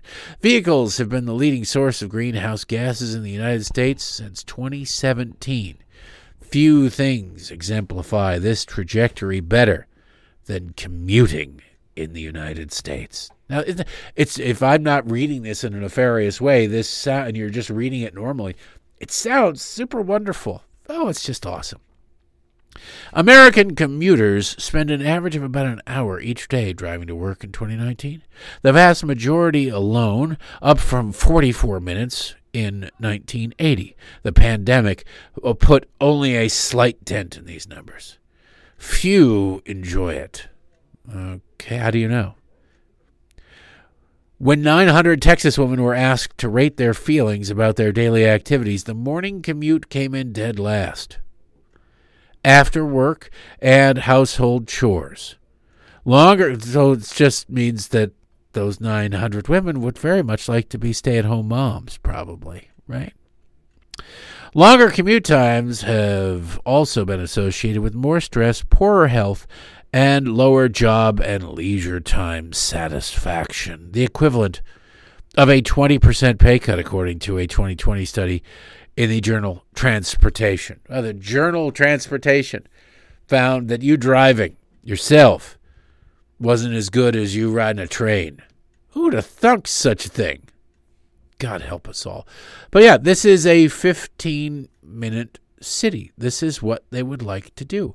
Herd you in and then make sure that you can't move. Well, you can move around, but you have to pay to move around. It's about the environment. It's about the planet. Your rights are insignificant and secondary relative to the giant ball of dirt that we march on. Conceived in 2016 by Carlos Moreno, the 15-minute city imagines putting humans and their well-being as the main purpose for urban organization. Moreno, an urbanist and professor at the Sorbonne University in Paris, told the Washington Post in March. Now, don't you love that? Do you trust Carlos or really anybody to have your best interests at heart, to have your interests at heart at all, to know what's best for you and to care about it? No, of course not. They don't care. It's a one-size-fits-all. If you've ever been to a mall in the last 10 years and you've seen people in spandex, you know that one size does not, in fact, fit all. It's about their well-being. Don't worry, we're doing this for your well-being. Get on the cattle car. This is for your own well-being. The idea is, quote, to promote sustainability and health by reducing car dependency and increasing physical activity, primarily through walking, biking, and mass transit. Remember when they built all those bike paths everywhere? You can't go into Washington, D.C. without driving down a street and going, why? There's a whole lane there that's taken up by a bike path, and there's not one single person in a bike. In Baltimore, nobody's riding a bike in Baltimore, but they got bike paths all over the place. They spent a fortune on bike paths that nobody wants to use. Because guess what? We have winter here. We also have summer, and it gets hot as hell. Nobody's going to go, you know what, I got to wear a suit to work, but I'm also going to ride my bike to work. Well, do you have a shower at work? Do you have a dry cleaner at work? Do you have 8 pounds of deodorant at work? Because you're going to stink to high heaven by the time you get there. You're going to sweat to death. You're going to suffer from dehydration. Nobody wants to ride their bike to work. There are a couple of granola crunching hippies who ride their bikes to work, and that's about it. But it's for your own good. It's for the health. You take away parking spaces. You make it impossible to get anywhere in any length of time. And then you complain. You go, oh, commute times are up. Well, why do you think commute times might be up? Could it be that on the major thoroughfares, they took away lanes of traffic to create bike paths that nobody wants to use? Might that be part of the reason why the commute times are up slightly? I think it might be. But don't worry, they know what's best for you. This decentralized urban planning model has become a rallying cry for politicians and urban activists around the world fed up with exclusive single-use zoning, car-centric development, and homes segregated from work, retail, shopping, and other amenities. That sounds like my life. Does that sound like your life? They're sick of it. They're sick of this. Now, do all these people probably live in really nice apartments in tall buildings? And they just look at it and they go, why doesn't... If everybody lived like me, life would be better. Nazis thought that way, too. Yet the discussion about 15-minute cities obscures a central tension at the heart of the idea. How can all of us live within 15 minutes of amenities and jobs in cities housing millions of people? Quote, it's not a very controversial idea in urban planning that it's better when you reach things when you can reach things close by in a city, says David Zipper, a visiting fellow at the Harvard Kennedy School, studying transportation policy. But you can take it too far. Everyone can live and work within 15 minutes of where they want to go. That's just not how things work. This tension has shaped cities for millennia. Yeah, they want to herd you. Ancient villages tended to grow no bigger than about 5 kilometers in radius, walkable in half an hour, reports Quartz. Today, the average one-way commute in the age of automobiles remains remarkably consistent in the United States, 27.6 minutes. No matter the speed or form of transportation, humans will travel 30 minutes for daily trips. Then why don't you just leave them alone? See, this is the essence of liberalism. They can't leave us alone.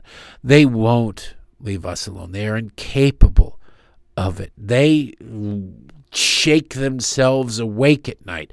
That the thought that somebody might be having fun somewhere, that somebody might not be miserable someplace else, that somebody might be having a thought all on their own without it first being approved through their political lens. You think I'm exaggerating? I'm not. These people want all these ideas, all the horrible things that have been done, and most of the horrible things that have been done in the history of humanity have been done under the guise of improving things, of making things better, of doing our best to improve the quality of lives of people. We care so deeply and desperately about people. All of it is done. People thought they were doing good.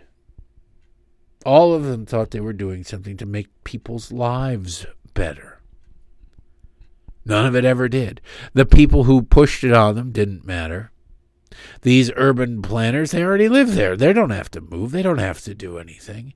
I bet many of them actually have, homes out in the suburbs, homes, weekend homes, cottages, whatever they want to call them. They're probably very nice and freestanding, but they live and work in the same area, and they keep these other residences, and they see no sense of irony in there. They need to get away from the city. You need to get away for 15 minutes. I need to get to a park. What if you need to get away from people? What if you just want to get away from people? You're not allowed to get away from people. What if you just want to be left the hell alone from politicians? That most definitely has no place in this progressive utopia. Eat your Soylent Green. It's delicious. It's all the food we have left, and it will keep you alive. But if somebody else is telling you what to do, where to do it, how you got to do it, and everything else under the sun, are you really living? Okay, I want to play, shift gears from the lecture. I want to play you this audio from Ian Corzine. He's a lawyer. He's a former federal, he's a lefty out in California. He's a former federal prosecutor. And just general, seemingly insane. Tucker Carlson's over in Russia right now, allegedly interviewing Vladimir Putin. I was just looking at the Drudge Report, and he said in his MSNBC days, Tucker was a Putin critic. Okay. Or Putin cynic, they say. Who cares? How do you know he's not now? I didn't ask. I never bothered to ask him. I texted him the other day because I had a question about something unrelated. And it was while he was in Russia, and he responded, because he responds all the time, weird times, depending on where he is in the world. And I said, all right, thanks. Enjoy the Borst. Try not to get arrested. Says he's working on it. We'll see how it goes. It could be a softball interview. If it is, I'll line up and not criticize him for being giving a terrorist, essentially a monster, a softball interview. I doubt it will be, but it could be.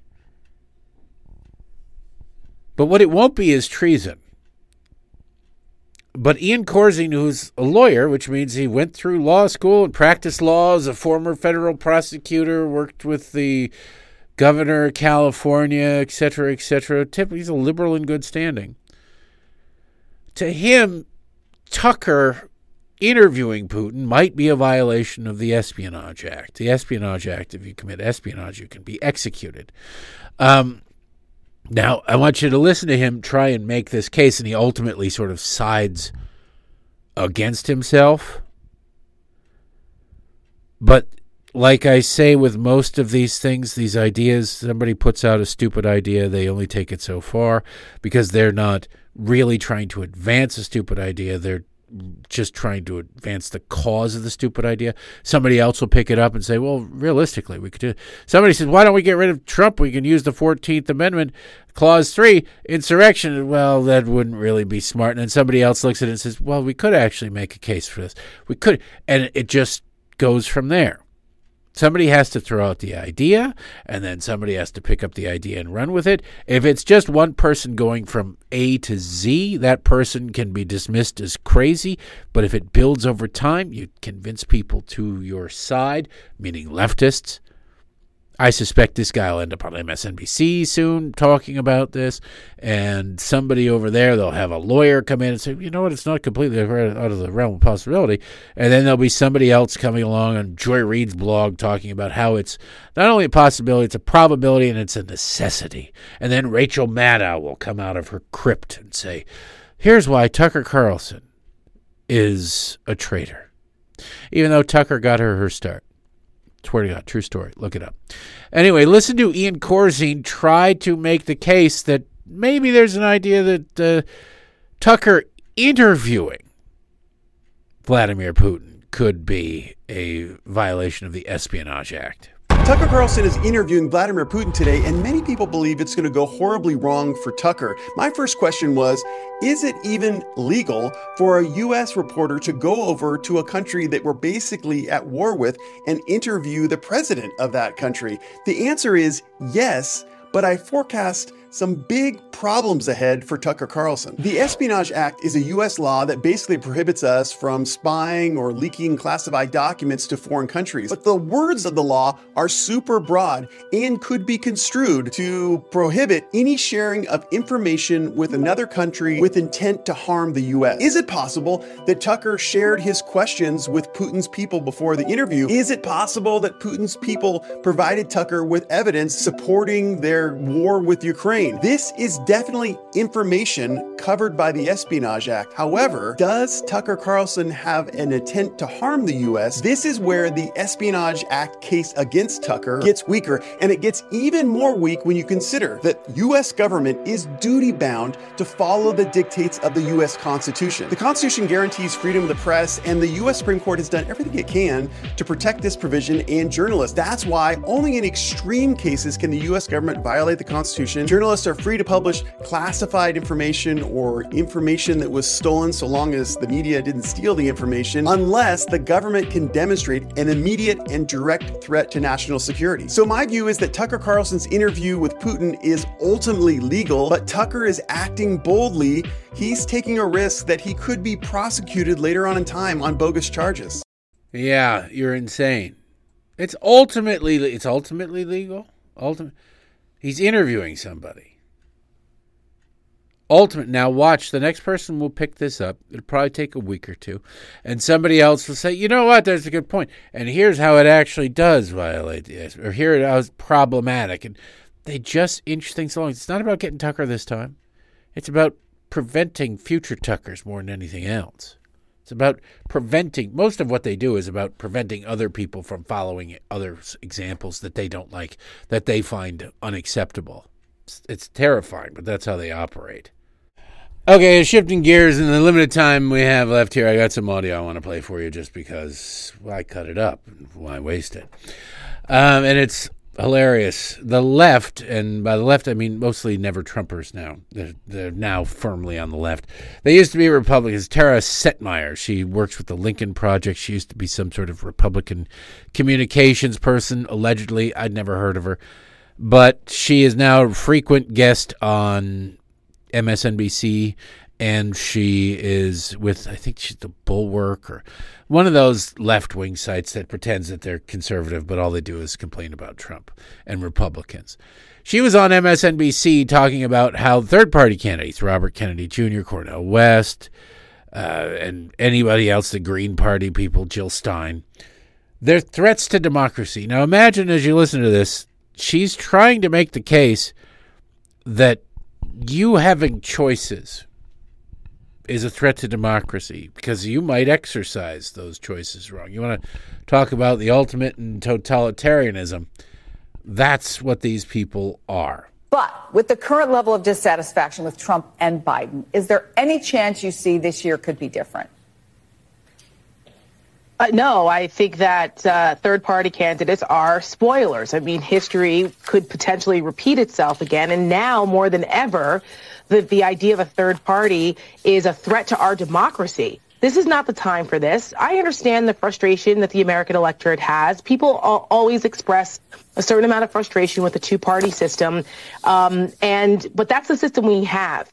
And we are not in a position now where we have two candidates who equally are equal threats to our democracy. Donald Trump is a threat to our democratic system. He says he wants to be a dictator on day one. President Biden doesn't pose that threat. It's a policy difference. Or maybe people think that he's too old. Okay, well, you need to take a step back and look at what the choices are here. Third parties do not work. They're spoilers. So if you want Donald Trump to win the election, then go ahead, throw your vote away and vote third party. If you don't and you want to maintain our democracy and work within our system to reform it, maybe down the line, there can be an opportunity to have ballot access or a third party or whatever, that's fine. But right now, the threat to our democracy is too great to be messing around with third party candidacies. Yeah, the threat to our democracy is too great for you to be able to choose freely, like in a democracy. She doesn't seem to realize this. She's as smart and articulate as she is pretty. That's a joke you'll only get if you have any idea what she looks like. But she wasn't done because she just went on a 2.5-minute long word salad because she's, dumb. These are just vanity candidacies anyway because they can't win. No Labels has yet to put forward an argument that shows that their version of events actually constitutes a win. They don't have one.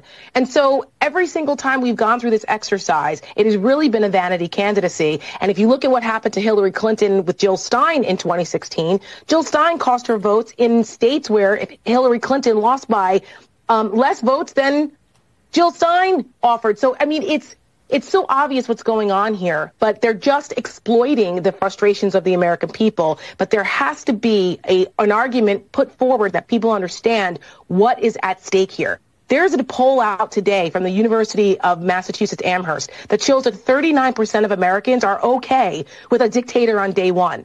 39%. That should scare the hell out of everyone because that speaks to the heart, strikes at the heart of our democracy. We need to be worried about that, not third-party vanity candidacies now. Yeah, we need to be worried about people who want to dictate things to people, so you can't vote third party. Understand me? And oh, by the way, the dictator on day one was a joke. Of course, Tara doesn't get that. Not that bright. But he said, I want to be a dictator. You're not going to be a dictator. Only on day one. Only on day one, then I won't be. He said he wants to be a dictator. You're so stupid. Like, honestly, you can't. You're the reason Velcro shoes exist. You couldn't you'd probably choke yourself to death if you tried to tie a regular knot in a shoe. Anyway, as promised, I want to bring you some audio from a report from WGN. Remember them? There used to be the superstation, WGN, out of Chicago. Outside of Chicago, there is a mayor in a town called Dalton named Tiffany Henyard. She's a real piece of work. There's a couple of investigations into finding out maybe what happened to some money. There might have been some misallocated funds. Well, Tiffany Henyard is a black woman. Dalton is a majority black town. The city council is black. And she is pissed that anybody dare challenge a black woman about anything. Really, about anything. Think I'm exaggerating? Listen to this. Y'all should be ashamed of yourself. Y'all black. Y'all are black. And y'all sitting up here beating and attacking on a black woman that's in power. Y'all should be ashamed of yourselves. Dalton's difficulties got worse in recent weeks with water main breaks. Henyard blames on trustee budget cuts. Then 4 people were shot and injured last week, leaving nerves frayed, and Henyard's opponents pointing out her sizable security detail. It's unfortunate that politics are being played, but what has happened is $1 million out of my budget has been cut because of politics. Y'all forget I am the leader. They want to hear from the mayor. If y'all ain't learned that yet. The mayor, not the trustees that don't do nothing, that only run their mouth. Y'all don't do no work. Tiffany Henyard considers herself something of a crusader, but one who's clearly annoyed by questions from a rebellious group of Dalton trustees who are in a standoff with her over spending. At the end of the day, vendors are not being paid. Board approved it. The vendors are not being paid. How about you be a good leader, bring RFPs to the forefront, so not just us, but the residents and everybody else in America know how the money is being spent. WGN Investigates has cataloged tens of thousands of taxpayer dollars spent on trips, meals, and more by Tiffany Henyard and her allies in Dalton and on the Thornton Township Board, where she's the supervisor. Township credit card records show Henyard and other officials spent more than $67,000 on trips to Portland, Austin, Atlanta, and New York City. Many of the flights were first class. So were the accommodations. In Atlanta, Henyard and her team stayed at the Four Seasons Hotel, costing taxpayers more than $9,000. In New York, the bill came to $13,000. Henyard has refused to explain the specific purpose of the trips or why they travel in such style. Don't you love it? She refused. She won't talk about what the purpose of. Why'd you go to New York? Why'd you go to Atlanta? You're mayor of a small town near Chicago. What do you? None of your business. How do you spend $13,000 in New York? None of your business. Got to fly first class? Y'all shouldn't be asking this. Man, it could be the worst mayor in all of the world. Definitely the country. I suspect things are going to continue to go sideways now that this report has sort of gone viral and more people hear about it and it spreads even further. You can get away with this stuff for a very long time, but you really do have to, but only it eventually runs out. You do have to wonder what was on the ballot opposite Tiffany Henyard. Was it like a bag full of dead rats or bag full of mostly dead rats and like, Tiffany Henyard won by 30 votes? I don't know. It's the only thing I can imagine where it's like I'd be torn. Well, I don't like Tiffany Henyard, but I think a bag of dead rats would be probably worse. Probably? Maybe. Probably regretting that vote.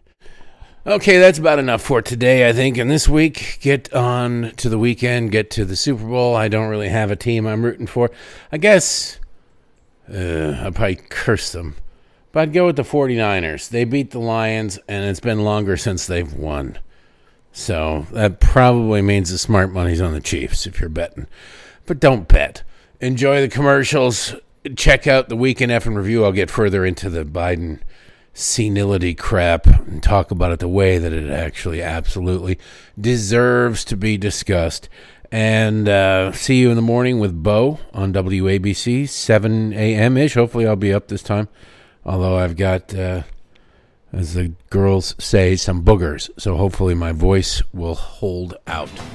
Thank you for listening. Patreon.com/Derek Hunter Podcast, all that good stuff. I'll see you guys soon.